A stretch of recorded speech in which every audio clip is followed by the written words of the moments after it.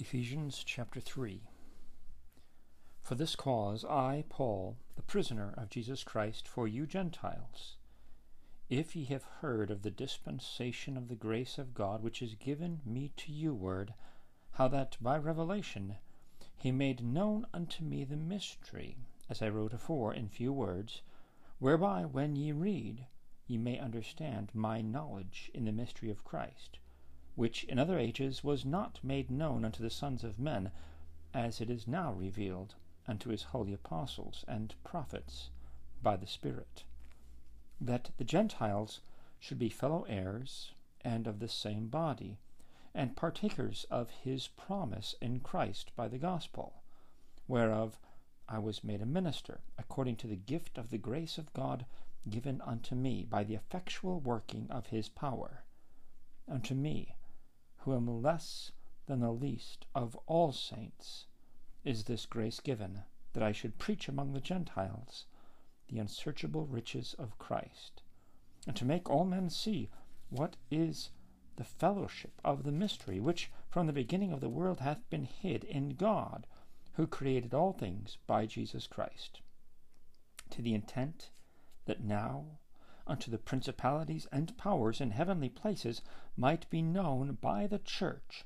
the manifold wisdom of God, according to the eternal purpose which he purposed in Christ Jesus our Lord, in whom we have boldness and access with confidence by the faith of him. Wherefore I desire that ye faint not at my tribulations for you, which is your glory.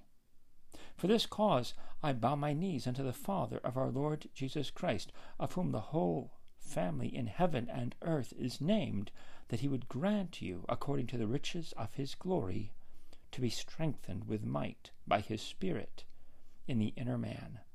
that Christ may dwell in your hearts by faith, that ye, being rooted and grounded in love, may be able to comprehend with all saints what is the breadth and length, and depth, and height, and to know the love of Christ, which passeth knowledge, that ye might be filled with all the fullness of God. Now unto him that is able to do exceeding abundantly above all that we ask or think, according to the power that worketh in us, unto him be glory in the church, by Christ Jesus, throughout all ages, world without end. Amen.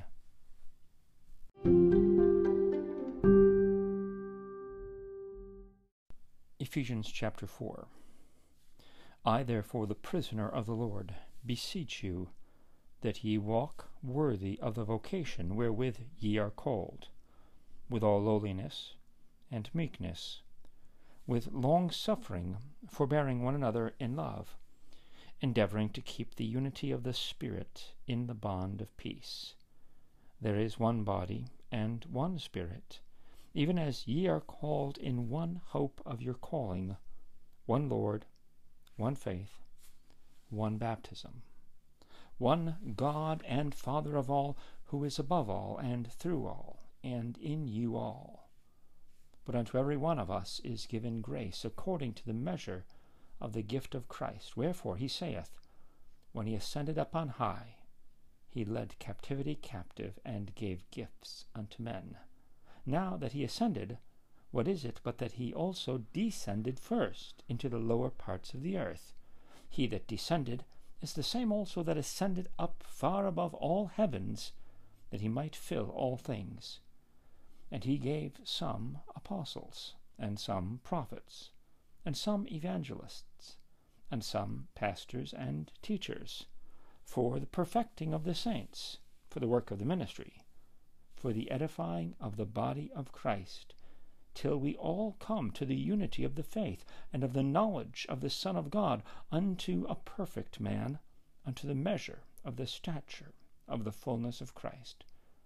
that we henceforth be no more children, tossed to and fro, and carried about with every wind of doctrine by the sleight of men and cunning craftiness, whereby they lie in wait to deceive, but speaking the truth in love, may grow up into him in all things, which is the head, even Christ,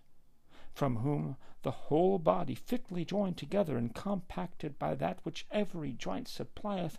according to the effectual working in the measure of every part, maketh increase of the body unto the edifying of itself in love.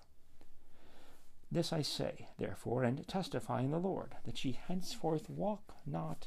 as other Gentiles walk, in the vanity of their mind, having the understanding darkened, being alienated from the life of God through the ignorance that is in them, because of the blindness of their heart, who, being past feeling, have given themselves over unto lasciviousness, to work all uncleanness with greediness. But ye have not so learned Christ, if so be that ye have heard him, and have been taught by him, as the truth is in Jesus, that ye put off concerning the former conversation the old man which is corrupt according to the deceitful lusts, and be renewed in the spirit of your mind, and that ye put on the new man which after God is created in righteousness and true holiness. Wherefore, putting away lying, speak every man truth with his neighbor, for we are members one of another. Be ye angry, and sin not. Let not the sun go down upon your wrath, neither give place to the devil.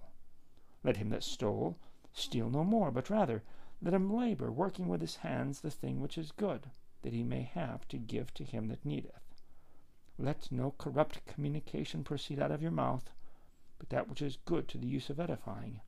that it may minister grace unto the hearers. And grieve not the Holy Spirit of God, whereby ye are sealed unto the day of redemption. Let all bitterness and wrath and anger and clamor and evil speaking be put away from you, with all malice. And be ye kind one to another, tender-hearted, forgiving one another, even as God for Christ's sake hath forgiven you.